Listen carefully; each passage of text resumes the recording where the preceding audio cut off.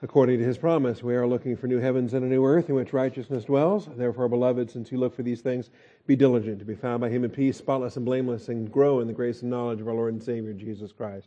Our growth comes through the Scriptures. We are in Philippians chapter 3 tonight, so join me there. Philippians chapter 3, dealing with the heavenly citizenship that we have here in verses 17 through 21, which is the antidote to worldly mindedness. The problem is we have worldly minded people everywhere, and when they creep into the church and when their attitudes start to infect others, then we end up with a big problem because we have heavenly citizens that are earthly minded, and you end up with a dysfunction in a local assembly. So Paul's warning them in verses 17 and 18, "Brethren, join in following my example and observe those who walk according to the pattern you have in us. For many walk, of whom I often told you, and now tell you even weeping, that they are enemies of the cross of Christ." And you don't want to call them enemies because they may be friends, they may be family members, they may be people that have been a part of a church family for years and years, but by virtue of their new earthly-minded focus, they are actually enemies of the cross of Christ, and we have to be clear on that. And it says, whose end is destruction, whose God is their appetite, whose glory is in their shame, who set their minds on earthly things. And that's the warning that we're dealing with here tonight. So before we get started, let's take a moment for silent prayer and ask our Father for His blessing and His faithfulness in what we study. Shall we pray?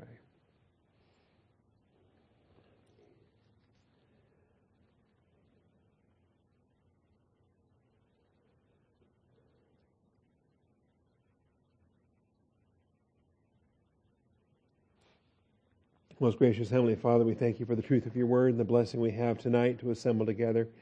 I thank you for this midweek service, Father, that serves as such a refuge in the midst of the week. It keeps us from going Sunday to Sunday on a 7-day stretch without assembling together. And this is such like an oasis in the wilderness, Father. I thank you for it. And I pray for your hand of blessing upon our time tonight as we open the Scriptures and study to show ourselves approved. Open the eyes of our understanding, Father. We thank you in Jesus Christ's name. Amen. All right, the microphone is ready to go, so we can take a few questions tonight, as we like to do on Wednesday nights. We'll start with the recording booth, and then we'll take it from there.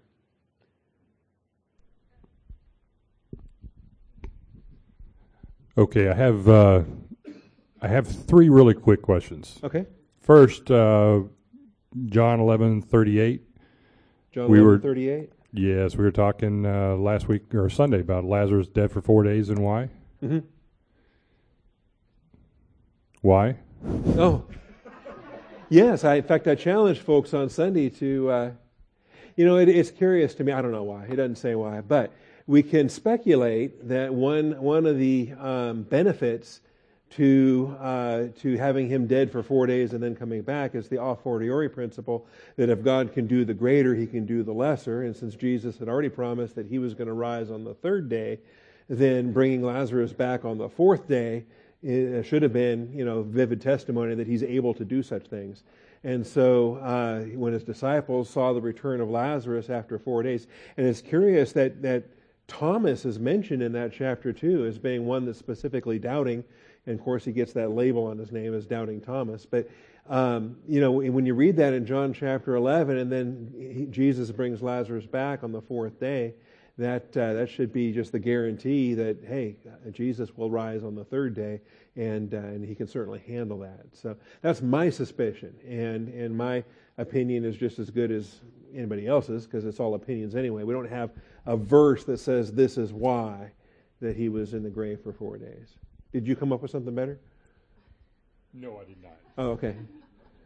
Related to that question there, do you believe that He actually went to heaven, or do you believe that He was just, playing in between? Or, well, yeah, I don't believe in purgatory or anything in between. There's no limbo or anything like that. I believe. Well, as Scripture says, sleeping. Well, Abraham's bosom would have been where he would have gone as an Old Testament believer and would have immediately started receiving the comfort and the fellowship with the saints in Abraham's bosom. And I think because of the weeping, that's what I tend to conclude. There is, though, an argument that can be made for the fact that when God knew in his foreknowledge that he was going to bring him back after 4 days, that rather than take him to conscious bliss in Abraham's bosom in paradise, that he actually put him to soul sleep. And because Jesus does say earlier in that chapter, Lazarus is asleep.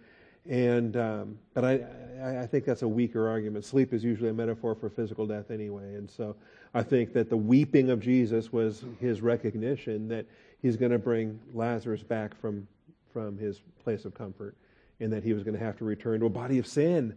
That's the thing. He's free from his body of sin. And the Lord put him back into that. And so I think that's the reason for the weeping. Okay, because I believe you had taught it the other way before, and that's why I was curious which way you were in the Life of now. Christ series, I might have spoken of him as basically being put into a 4-day sleep, because that is the other view on that. Okay, my other question goes to Genesis 4:3. Genesis 4:3. Yes. Now, here we have, Cain is actually speaking to the Lord. Yes. And he talks with him, but he's an unbeliever. Correct.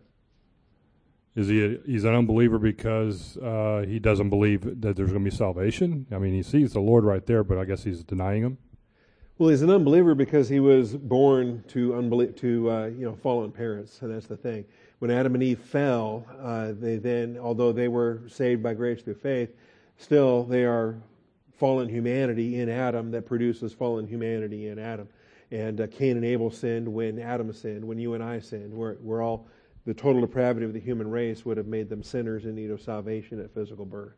And so then the fact that the Lord is walking in the garden in the cool of the day, the Lord is on hand, the Lord is talking with them, is interesting, because you wonder how much provision can there be and still have rebels hate it and reject the gospel. And it's a good preview for the millennium, by the way, when you've got perfect environment, perfect government, and Jesus Christ reigning on the throne in Jerusalem, and the lion is lying down with the lamb, and the curse of Noah is undone, and everything is perfect millennial conditions, and we still have a whole swath of unbelievers that hate Jesus. So it's not exactly shocking that Cain would still be an unbeliever. We take this, by the way, based on New Testament commentary, because it's kind of sketchy here in Genesis 4, but we are told in the New Testament that Cain was of the evil one, and he slew his brother. And so that's an expression that identifies him clearly as an unbeliever. And then we're also told in Hebrews 11 that Abel brought his sacrifice by faith. And there's no mention of faith on Cain's part, because without faith it's impossible to please God. It would just be so hard to think you're speaking with the Lord, and the Lord actually letting him know, Satan is crouching at your door. Well, Judas Iscariot spoke with the Lord, ate with the Lord, dipped his hand in the dip with the Lord, and was filled with the Holy Spirit. There's an unbeliever that received the Holy Spirit. It was Judas Iscariot in his apostolic ministry. And he had authority to cast out demons, and he never cast out Satan out of himself. He was, that's something else too, if you look at Judas Iscariot in the gospel record. Okay, thank you. All right, thank you. All righty, other questions tonight? Those are all excellent. Okay, let's come up front here. Can we do our theory? You can do your theory? Okay, we'll get your theory, and then we'll go to Mary Ellen next. Okay, Mary Ellen, we'll go Mary Ellen now. Then we'll get your theory. Thank you. Is this your 4-day theory? Yeah. Okay. Is it true that Adam and Eve never repented of their sin before they died? Some would claim that, but I don't accept that. I think that when they accepted the clothing of the animal skins in Genesis 3, that they were submitting to the will of God for the covering of their nakedness. In other words, they were confessing at that point that the leaves were no good, that they couldn't cover their own nakedness with their own fig leaves. And so when the Lord killed the animals to clothe them with the animal skins, that they accepted the clothing of the Lord. They allowed Him to dress them. And so I believe that indicates that they were repenting and accepting His salvation by grace through faith. Yeah. Okay. Yeah. Now in that case with Judas, okay, when he betrayed the Lord, okay, Mm-hmm. when he went to the Pharisees and threw his money down, they want no part of it anymore. Mm-hmm. But that'd be his confession that he Could it be part of his repentance or what? It could be thought that way, but the Scripture says that it was not. That he had regret, but he did not have repentance. And I love that passage, though, because that's a great verse to show people that want to confuse regret with repentance. There's a lot of sinning human beings that have tons of regret, and yet there's no repentance. And it's a big, big difference. The Greek is metanoeo for repentance and metamelomai for regret. And it's very clear that Judas Iscariot had regret, but he had no repentance. Yeah, thank you for that. All right. Now we can cross the aisle and come up with the 4-day theory here. So, not that I'm going to compete with you on this. Oh, no, I'm going to believe whatever you say.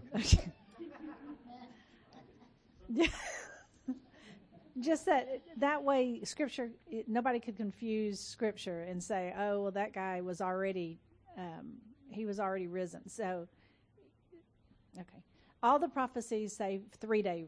He'll build the temple in 3 days. He'll be resurrected in 3 days. He'll come back in 3 days. Everything's about 3 days. Jonah was in the belly of the whale for 3 days. Yeah. So So I think that they intentionally did the 4 days so that it wouldn't be confused, so that no one could say, "Oh, you're confusing Jesus with Lazarus and whatever." Okay, yeah. I like it. Because you know how those critics are. Yeah. No, I like that. All right, excellent. Any other questions tonight? All right, Al Dowdy, back row over there. On the far left. Only positionally. Another comment about the 4 days. I'm wondering if it's because after 4 days, the decomposition and all that goes on after a person's dead, it would make it more remarkable to walk out of the grave completely whole, because after 4 days it's like, okay. Maybe, after a week, after 1,000 years. I mean, I think dead is dead. Even on day one, to bring a dead guy back to life is a miracle. But no, I see what you're saying. That could be. By the way, there's a gospel quartet song that is sung by, who sings that? It's called My Name is Lazarus. It's a good song. I recommend it if you can come across that. Yeah, I think you'll like that. All right, well then let's go to Philippians. Thank you, Christopher.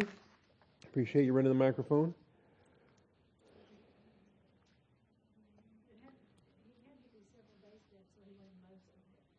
He wasn't mostly dead, that's right.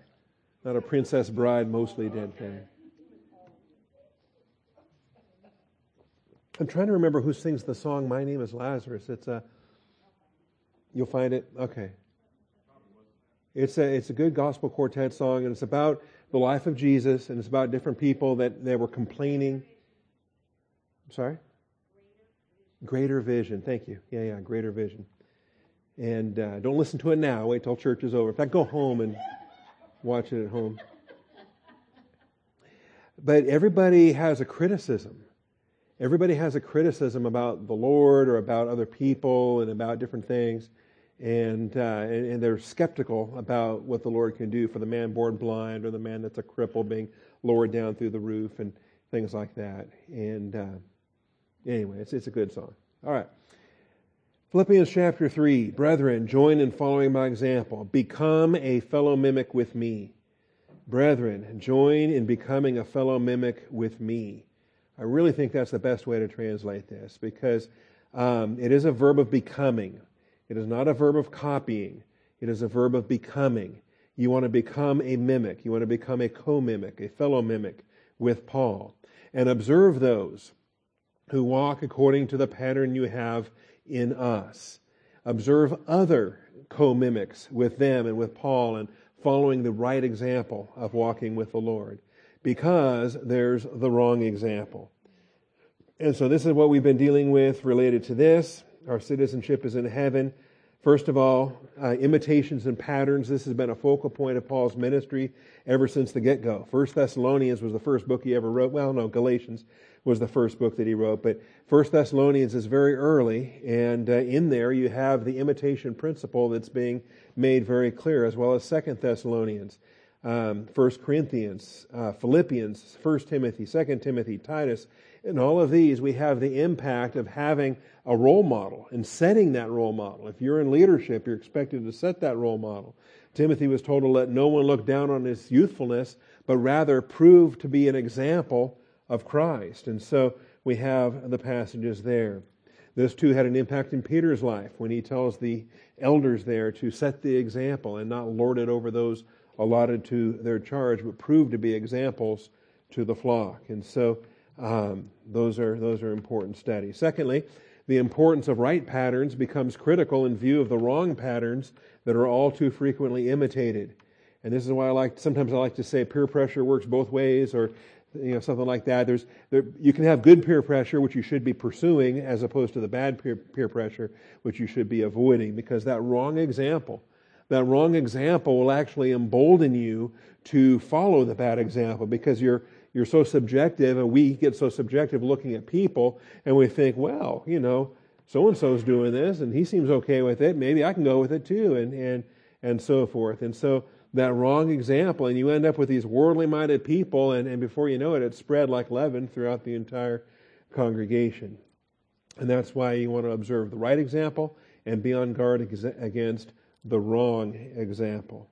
And there's not just a few of them either. It says there are many more of the wrong walkers than we want to admit. And that's why you have to warn about it again and again and again. And I think that one of the benefits of having those frequent warnings every so often, bring it up every now and then, is because in the meantime, since the last time you brought it up, in the meantime, perhaps there have been additional believers that have drifted to that side of things, and they've become worldly minded, and they've started to exalt their own appetites into an idolatry status. And we'll talk about that tonight. What does it mean to have your belly as your idol, or whose God is their appetite, and aspects there, because there's many appetites that we're all subject to, and any of them or all of them can be turned into idols. This telling makes Paul cry, as he says, "I tell you now, even weeping." That's verse 18. "For many walk, of whom I've often told you, and now tell you even weeping." See, he never gets tired of warning, and even if it means that it hurts to tell it this time around, I suspect he had received word about a particular person, and it just broke his heart.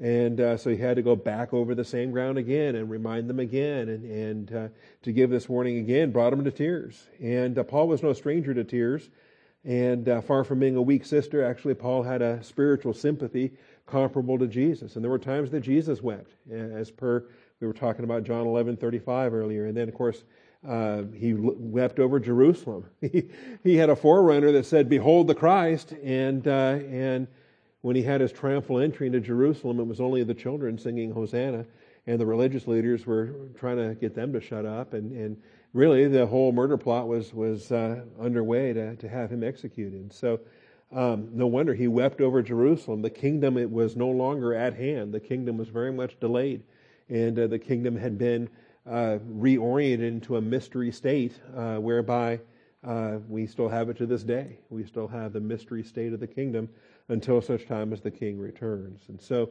he wept over Jerusalem. And this is what it's about. I hope we have, when you see those examples of Paul in Acts 20 and 2 Corinthians and Philippians 3, it's not like he was constantly crying in every church he ever went to. There's no record that he cried in Galatians or that he cried in some of these other places. But there were significant examples of it that you realize that it's tough. And he talked about being a nursing mom, and he talked about being a tough father, and he uses family language in 1 Thessalonians especially. And that's just the nature of ministry. When he says, who is led into sin without my intense concern, that drives the point home. That recognizes that watching sheep who should know better do things they know are wrong, it hurts, because you taught them the truth, they know the truth, and they've gone out and done something else in opposition to the truth. And you think, man, there's just no reason for that other than hardness of heart and carnality, and you know that the hand of God's judgment is going to come upon them, even if it hurts to watch it happen. So we dealt with that under subpoint B. Now, related to the enemies, these are declared enemies of the cross of Christ. And I've already answered a question that some people struggle with. The commentaries spend pages after pages after pages about this, that arguing about whether these enemies in verse 18, if they're the same as the dogs that started the chapter, right? Because we had beware the dogs, beware the evil workers, beware the false circumcision. And we talked about the opposition that was there that they were supposed to be aware of. But we looked at the verb tenses and some of the syntax of those passages as if they were being warned against something that had not yet made its way there. That the Judaizers, the Jewish religious legalists, that's who the dogs were, the evil workers and the false circumcision. They were not yet on the scene, or certainly not in large numbers. There weren't enough Jewish people in Philippi to have a synagogue. And probably they were all expelled from Philippi anyway when Caesar had expelled them from Rome. So I believe that the adversaries early in the chapter were potential Jewish legalists that may be on their way. But the enemies at the end of the chapter, they're there. They're on the ground. They are very active in Philippi, and they are there to observe and to be on guard against. So we view them as separate. It also gets argued, well, maybe they're believers, maybe they're not believers, and try to pin that down. It's not always easy to do. Are they regenerate? My answer is no.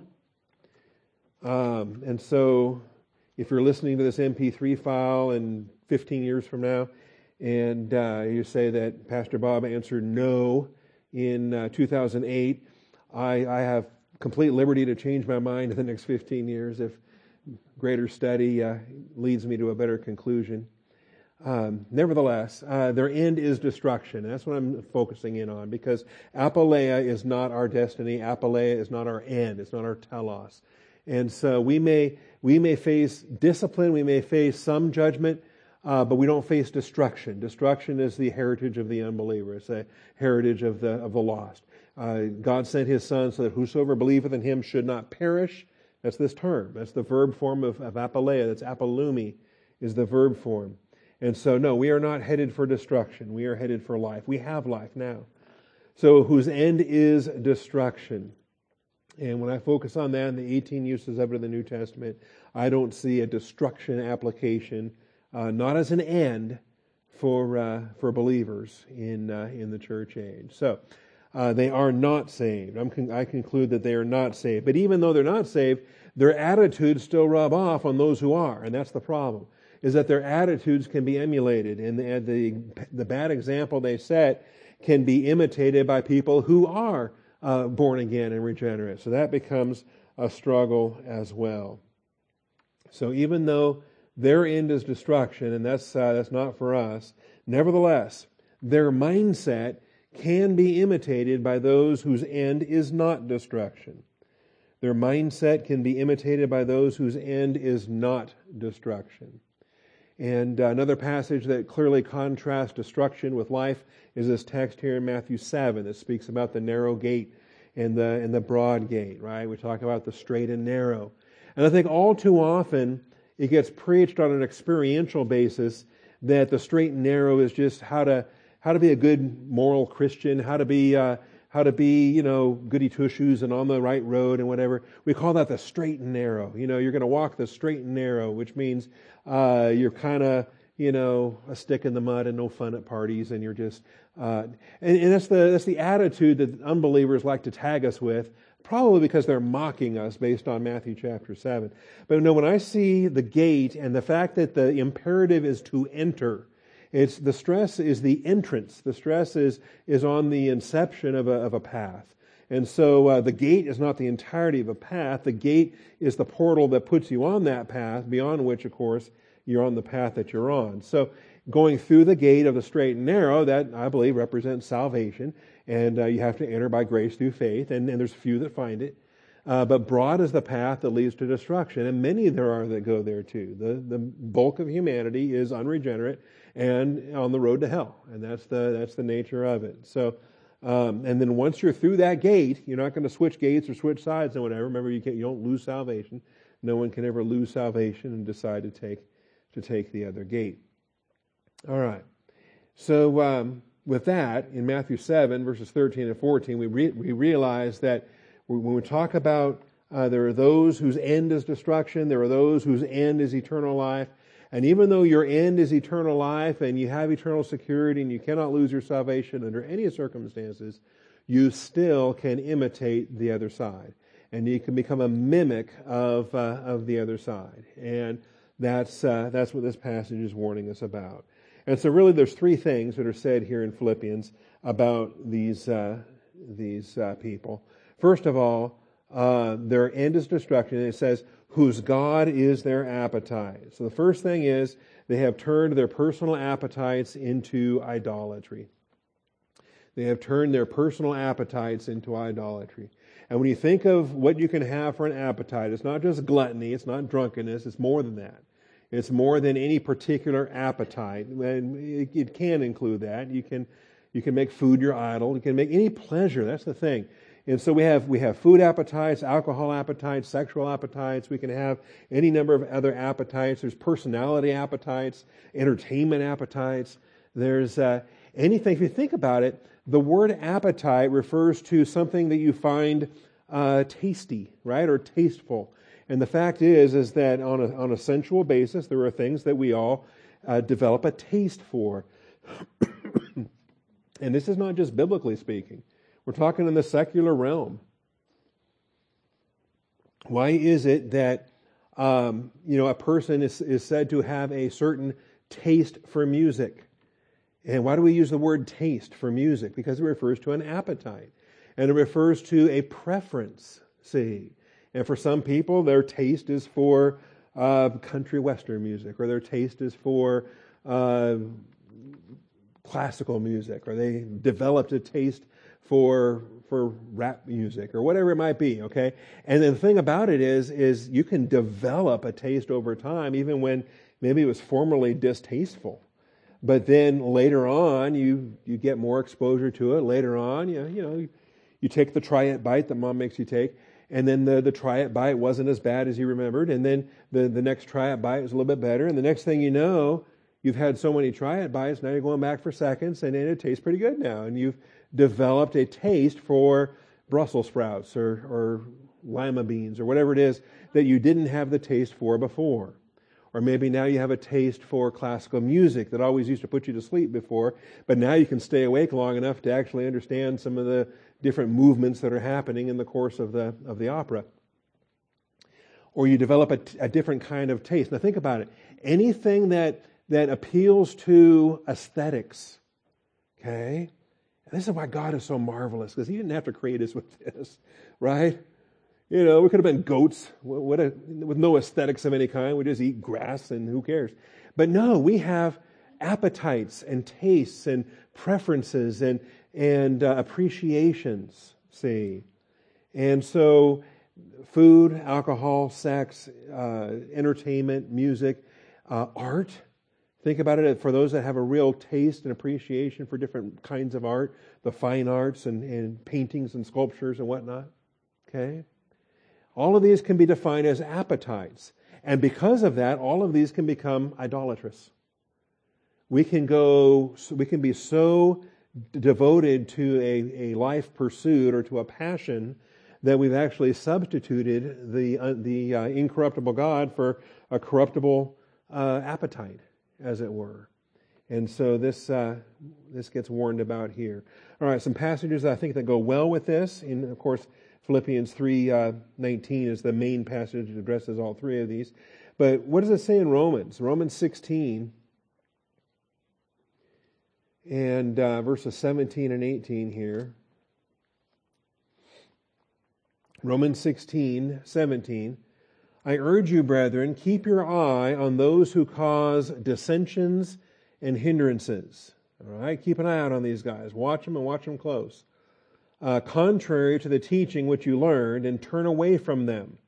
For such men are slaves, not of our Lord Jesus Christ, but of their own appetites. That's our term. That's the concept. And so if you're a slave of something, then you've idolized it. You've turned it into your God. You've turned it into your master. And so you serve it. You sacrifice other things for it. You're devoted to it, or you're enslaved to it. And by their smooth and flattering speech, they deceive the hearts of the unsuspecting. Because when it comes down to it, misery loves company. And no idolater wants to be a solo practitioner, right? Idolaters always want to have more idolaters around. And it's, I don't know what satanic motivation drives that or the nature of fallen humanity, but it's remarkable to me. Cult leaders are never content to be solo, hermits. They always want to have a whole cult following in things that they're doing there. Anyway, that's the thing here. So they are slaves of their own appetites, and by their smooth and flattering speech, they deceive the hearts of the unsuspecting. That's why, having been taught, we're not unsuspecting anymore. We can see it when it's happening, and we're warned to say, no, we're not going to go down that path. Also, 2 Timothy 3 and verse 4. 2 Timothy 3:4.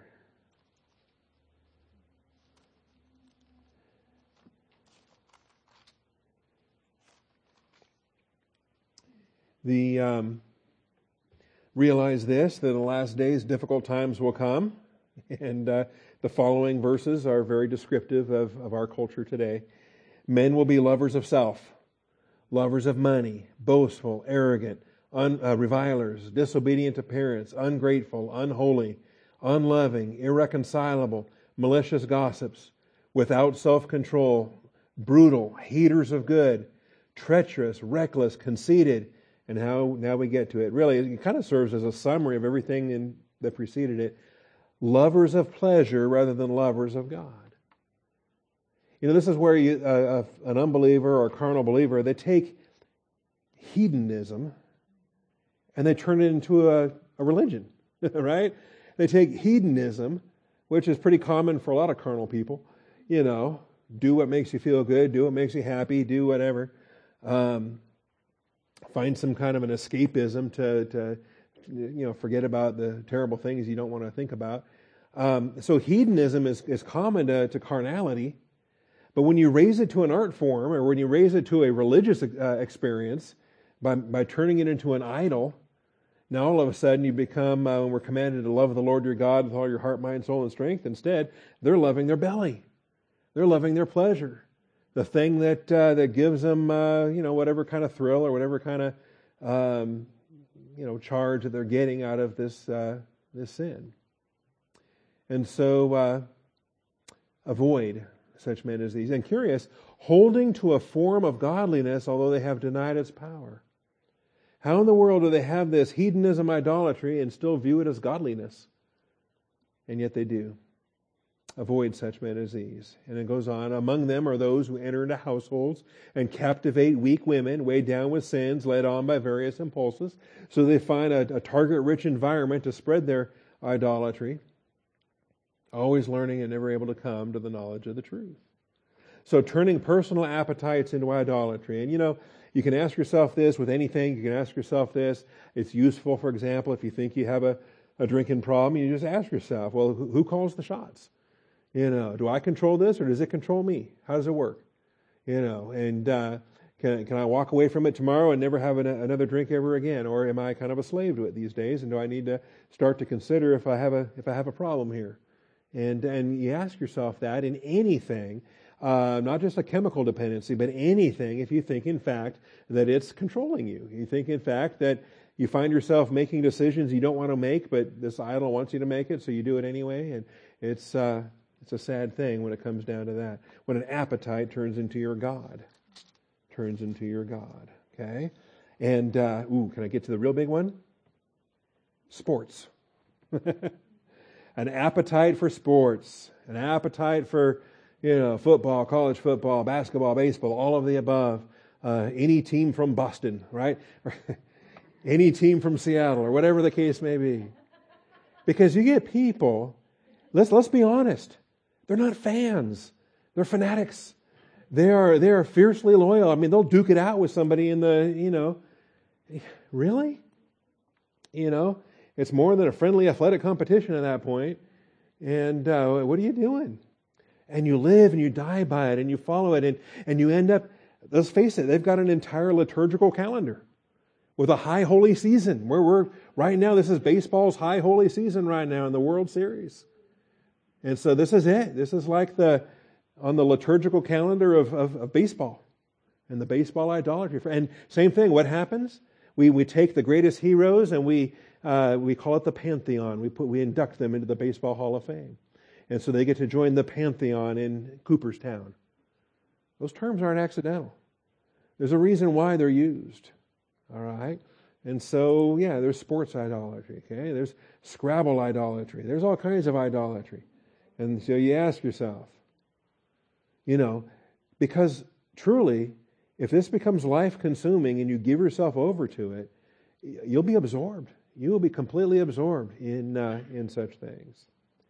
All right, so that's the first characteristic. Second characteristic, turning shameful things into celebrations.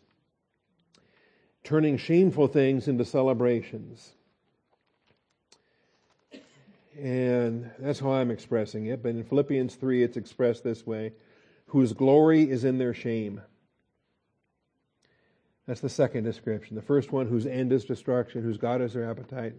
But then whose glory is in their shame. Something that should be shameful. Something that ought not be spoken. The things that are shameful, that God calls abominations, not only do we not practice them, but we don't think about them, we don't mention them, they're not considered appropriate topics for discussion related to that. And the Bible's clear, things that ought not be spoken, see. And yet it seems that our culture has turned those into the very centerpiece of discussion, right? They get center stage in social media. They get breaking news in the news coverage. And they should be shameful things, and yet they're turned into celebrations, whose glory is in their shame. And let's face it, that's what every pride parade is about.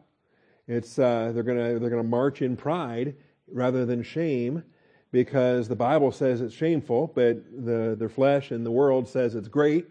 And if you call it shameful, then you're a hater, and it then becomes basically a political force to try to influence others. All right, Romans 1:28 through 32. And we know Romans 1 is a spectacle, a display of Gentile depravity. And beyond the depravity for what it is, then comes the enslaving consequences, I think, that we see how it gets intensified. And when you track through this chapter, and you see all the things, starting in verse 18, how the wrath of God is presently revealed, and all these things about just open rebellion against the Lord God of creation. And in the process of this, you'll notice there's giving over. There's a giving over in verse 24, in the lust of their hearts, to impurity, so that their bodies would be dishonored among them. And then in verse 24, there's another giving over. God gave them over to degrading passions. All right, and that addresses that. So we got lesbianism and homosexuality here. And then in verse 28, another giving over. They did not see fit to acknowledge God any longer. God gave them over. Now this third giving over seems to be the no turning back last straw. That with the first giving over, they had a repentance opportunity, and then a second giving over, a repentance opportunity. But now this third one appears to be the last deal. They did not see fit to acknowledge God any longer. God gave them over to a depraved mind to do those things which are not proper. And now that the mind is depraved, all bets are off. Even subhuman, unhuman, animalistic, just terrible, terrible demoniac things that aren't even normal sins that just get pursued at this point. Being filled with all unrighteousness, wickedness, greed, evil, full of envy, murder, strife, deceit, malice, gossips, slanderers, haters of God, insolent, arrogant, boastful, inventors of evil. The list of thou shalt nots is too short. Let's invent a few more. Let's get creative in some new ways we can sin, and then we can taunt God to say, well, you never wrote that I couldn't do that, because you were so inventive about your evil. Disobedient to parents, without understanding, untrustworthy, unloving, unmerciful, And here we get to it, celebrating it, demanding acceptance. Although they know the ordinance of God, that those who practice such things are worthy of death, they not only do the same, but they also give hearty approval to those who practice them. And that's where we get to the issue here, that hearty approval, that demand of celebration, that demand of acceptance and approbation. And this is the culture we live in. This is where we've gone in the last 20 years, the last 30 years, whereby it used to be tolerance was kind of live and let live. Don't intrude into their private business, and we'll just kind of back off, and don't ask, don't tell, leave it alone. Oh, it's not that anymore. Tolerance is not live and let live. Tolerance is now mandated acceptance. You will approve of what we're doing. You will bake our cake. You will decorate it. You will participate in our weddings. You will do this. And if you don't, then you're going to court and we're going to ruin you. That's the extent that they've carried it to. So, yes, Romans 1:32 is on full display at this point. And it really becomes taunting. It becomes daring and self-willed. It becomes to the point they know that it's an abomination to God and worthy of death. And so that's why they're doing it. And that's why they're doing as much as they can in all these ways. 2 Peter 2:13.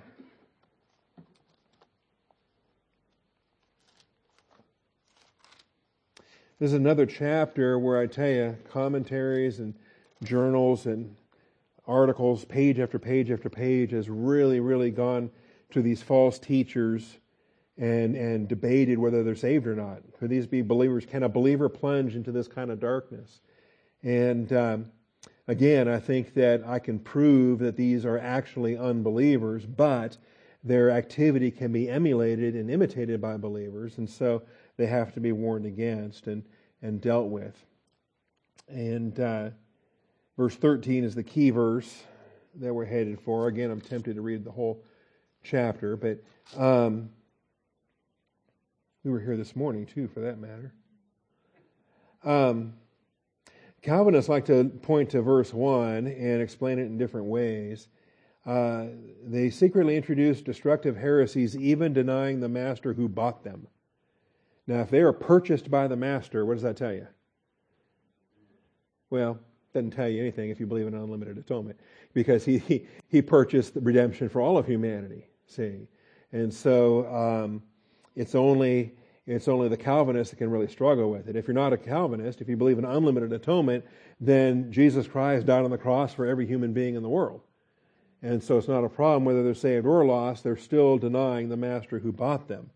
But if you're a Calvinist and you accept that Jesus only died for the elect, now you've got more problems in this chapter. Because now you're looking at these people that your theology demands must be saved, and yet they are headed for destruction. And which your theology says can't be true, because you have the irresistible grace and the perseverance of the saints. So, beyond all that, I don't think they're saved, but I don't think it matters really, because their example can ruin a believer in any event. So in verse 12 we find out that these, like unreasoning animals, as creatures of instinct, born as creatures of instinct to be captured and killed. All right, what's the purpose of an animal? Why does God put animals on this earth? To be captured and killed. That's right, yeah. They are creatures of instinct to be captured and killed. And if we don't capture them and eat them, somebody else will capture them and eat them. It's called the food chain. That's what animals do. All right? And if you're an animal of some sort, you are on that food chain somewhere. And even if you are an apex predator and you have no natural enemies, there's always mankind that will hunt you down. And that's the design. All right? But the sad thing is the darkened mind that is involved in this religion and in this rebellion. They're actually living in defiance of their image of God humanity, and they're given over under demonism and other sin influences. I think they become animalistic in their rebellion. And so at this point, what can you do? What do you do with a rabid dog? Are you going to reform him? You going to send them to reform school? What are you going to do? No, you put the thing down is what you do. Captured and killed. So, reviling where they have no knowledge will in the destruction of those creatures also be destroyed. Suffering wrong as the wages of doing wrong. Suffering wrong as the wages of doing wrong. And you just write it off with hey, it's the cost of doing business. It's what I do. It's the price I pay. And if there's certain diseases that come along, well, hey, it's cost of doing business. That's all a part of having fun. And if there's jail sentences that come along because of, hey, it's a price I pay. It's just the cost of doing business. It's the wages of doing wrong. And I'm okay with that. They counted a pleasure to revel in the daytime. They counted a pleasure. What other people are embarrassed about, what other people try to stay hidden, what other people try to just kind of do in the dark or at night, these guys are so flagrant. They're right out there in the open all day, every day. Broad daylight, again, in your face, demanding acceptance. They count it a pleasure. In fact, it makes it a little more exciting to throw it in your face and to do it that openly. To revel in the day. Their stains and blemishes, reveling in their deceptions as they carouse with you. Not happy to be alone in this. They want to rope you into it. Having eyes full of adultery that never cease from sin. Is it physically possible to sin 24 hours a day? You got to sleep sometime, during which you're dreaming about the next day and the more sins that you can keep on doing. Enticing unstable souls, having a heart trained in greed, accursed children, forsaking the right way, they've gone astray, having followed the way of Balaam, the son of Beor, who loved the wages of unrighteousness. So we talk about that, the cost of doing business and the wages of unrighteousness. And there they get it. So they're turning shameful things into celebrations. Jude 13. Jude is the parallel to 2 Peter chapter 2, so it's not shocking that we have a parallel to this.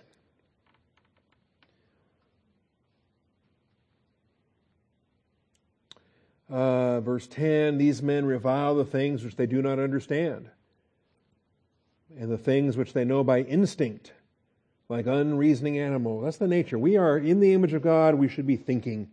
We're to love the Lord your God with all your mind, heart, mind, soul, and strength. And as Ravi Zacharias says, let my people think. And the moment we surrender our thinking to animalistic instinct, we are off the rails. We are in such darkness and pursuing the course this passage is talking about here. Like unreasoning animals, by these things they are destroyed. Woe to them! They've gone the way of Cain. For pay they have rushed headlong into the error of Balaam and perished in the rebellion of Korah. These are the men who are hidden reefs in your love feasts, when they feast with you without fear. You think, why does this crowd want to hang out with us? Because they're hunting their next victims. This is where they love to hunt. Caring for themselves, clouds without water, carried along by winds, autumn trees without fruit, doubly dead, uprooted, wild waves of the sea, casting up their own shame like foam. Look at me, look at me. And here's more foam, and here's more shame, and it's like you can't shame these people. Wandering stars for whom the black darkness has been reserved forever. Again, their end is destruction. I think that's conclusive. So, they turn their personal appetites into idolatry. They turn shameful things into celebrations. And then thirdly, they turn off their spiritual eyes if they ever had them. And they keep their earthly eyes fixed on earthly things. See, I don't think the unbelievers ever had spiritual eyes. But the thing is, when we start imitating them, we have the eyes to see and we stop using them. We have the ears to hear and we stop using them. Keeping earthly eyes fixed on earthly things. Matthew 16:23, Romans 8, 5 through 7, Colossians 3, 1 and 2. Philippians 3:19 says, who set their minds on earthly things. But our citizenship is in heaven, we're told. So why are we fixated on the earthly things? Why do we rise and fall? Set their mind on earthly things. I mean, to be fixated on something. To be so firm and so set that you can't get your mind off that track. You're just locked in on it. And it's curious. I think we see this thing politically in our news coverage and different things that happen. There's a certain segment of our population to whom government is everything. It's their God. It's their be-all, end-all. And at the moment, when their God is a bit impotent and they're frustrated and they get ferocious at trying to put their God back on His throne. And, when you're dealing with religious zealots like that, just be aware. It can get dangerous very quickly. And in particular, there's a track record. I think the whole 20th century exhibits the consequences of defying totalitarianism. And we better be aware of that too. All right, so they keep their minds, they set their minds on earthly things. For our citizenship is in heaven, and that's where our mind should be set. So Matthew 16:23.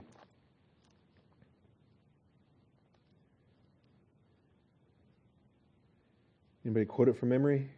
You knew where I was headed before I even turned there? Matthew 16:23. Remember Matthew 16, this is the great, Peter went from hero to goat in one paragraph. I mean, just like that. Who do the people think I am? And who do you say that I am? Thou art the Christ, Son of the living God. Blessed are you, Simon Bar-Jonah. All these great praise for Satan. And then in the very next paragraph, get thee behind me, Satan. Right? So Matthew 16:21, from that time Jesus began to show His disciples that He must go to Jerusalem and suffer many things from the elders and chief priests and scribes, and be killed and be raised up on the third day. Scripture must be fulfilled. And He begins to teach them from all the prophets that this is what was going to happen. And Peter took him aside and began to rebuke him, saying, God forbid it, Lord, this shall never happen to you. You know how evil that is? He's calling Jesus a liar. He's calling Scripture a lie, because Scripture said that He was going to be rejected. Peter doesn't care. Throw away the whole Old Testament. I don't care. I'm not going to let this happen. How many of us do that same thing? Throw away the whole Bible. I don't care what the Bible says. I'm going to do this. Well, the whole Bible says this. Are you going to live in contrary to the Scriptures? You calling Jesus a liar? Jesus said He was going to die and be raised on the third day. Peter said, nope, right? Over my dead body. God forbid it, Lord. And he invokes the name of God in his denial. God forbid it, Lord. Wow. This shall never happen to you. And he turned and said to him, so the Lord said to Peter, get behind me, Satan, adversary. There are many enemies, of whom I've often told you, and tell you now even weeping. Satan is a proper name, but the meaning is adversary, enemy. And at this moment, Peter is an enemy. You are a stumbling block to me. Not only is he an enemy, but there's a possibility that the Lord's, fondness of Peter and so forth, somebody close to you starts spreading his earthly mindedness around. Is that a risk? Jesus said he was a stumbling block. For you're not setting your mind on God's interest, but man's. And that means, according to Philippians 3, you're an enemy of the cross of Christ. So this is just a perfect parallel there to what we're looking at. And if it could happen to Peter, who could this not happen to? All of us. We're all vulnerable. Let him who thinks he stands take heed lest he fall. Any one of us, any believer in the church age is vulnerable to getting your eyes off of heaven, getting your eyes on earth, getting your eyes on the things below, and getting so wrapped up in these things that you just lose all sight of the spiritual realities. Romans 8, 5 through 7.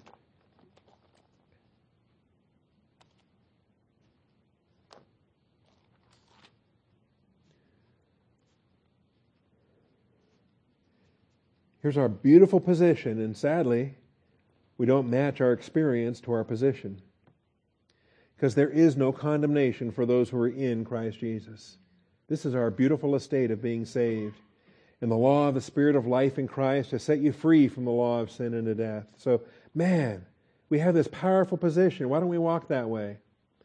So the requirements of law might be fulfilled in us who do not walk according to the flesh, but according to the Spirit. So this is our position. We should walk this way. For those who are according to the flesh set their minds on the things of the flesh. but those who are according to the Spirit, the things of the Spirit. So choose you this day whom you will serve. Set your mind where it needs to be, on the things above, according to the Holy Spirit, not the things of the flesh. For the mind set on the flesh is death, but the mind set on the Spirit is life and peace. So if you insist on being earthly minded, then you're setting your mind on the things below. You're setting your mind on the flesh. Not the Spirit, not life, not things above. The mind set on the flesh is hostile toward God. That's why Paul says they're enemies of the cross of Christ. Their thinking is hostile to God's thinking. It does not subject itself to the law of God. It is not even able to do so. Those who are in the flesh cannot please God. I mean, I don't know how more blunt you can get. When you're carnal, when you're out of fellowship, forget your prayer life, forget anything except confessing your sins and being restored to fellowship. The only thing God's going to listen to is your confession. Until then, you can weep, you can cry, you can moan, you can get real loud, you can do all these things. But if you're carnal, He's not listening. All He's waiting to hear is your confession. Then He can restore you to forgiveness. He's faithful and just to forgive us our sins and cleanse us from all unrighteousness. But we must confess. That's the program. Colossians 3, 1 and 2. Therefore, since you've been raised up with Christ, keep seeking the things above. If you were at our baptism service a couple Saturdays ago, you heard this. Or if you've ever been to any baptism service that I've taken part in, these are the verses we recite when the baptism candidate comes up out of the water. Therefore, if you have been raised up with Christ, keep seeking the things above. Continuous action, keep seeking. Where Christ is, seated at the right hand of God. Set your mind on the things above, not on the things that are on earth. So fix your thinking there. Set your mind there. For you have died, and your life is hidden with Christ in God. When Christ, who is our life, is revealed, then you also will be revealed with Him in glory.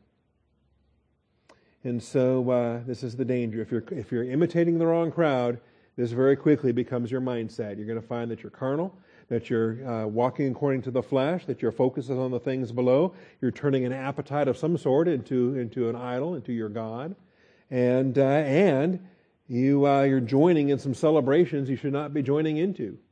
And man, that's a dangerous road, because from one day you're celebrating somebody else's perversion, the next day you're celebrating your own perversion, and just goes downhill from there. All right.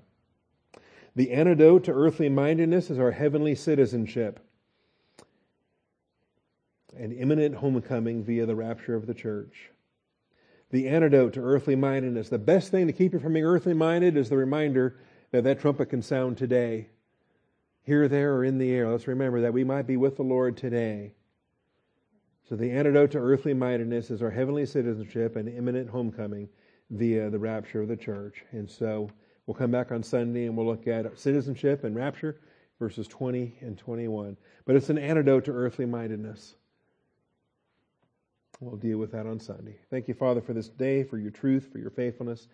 Thank you for this study. I pray that we would search these scriptures and digest this truth, that it would become very real to each one of us, not just on an objective reality basis, but also on a subjective realization. That, Father, the truth of this would be lived out in how we think and how we act and what we do. And Father, I pray that we can observe the right examples and the wrong examples everywhere they are, all around us, and be on guard, Father, so that those negative things to our detriment don't rub off. Father, bad company corrupts good morals. We get that. Defilements are, they're defiling. That's why we call them defilements. A clean garment and a dirty garment, when you rub them together, Father, it's the dirt that rubs off onto the clean. And that's the nature of it. So open our eyes to these things and make it very clear that we can make appropriate choices ourselves to protect the flock. I thank you, Father, in Jesus Christ's name. Amen.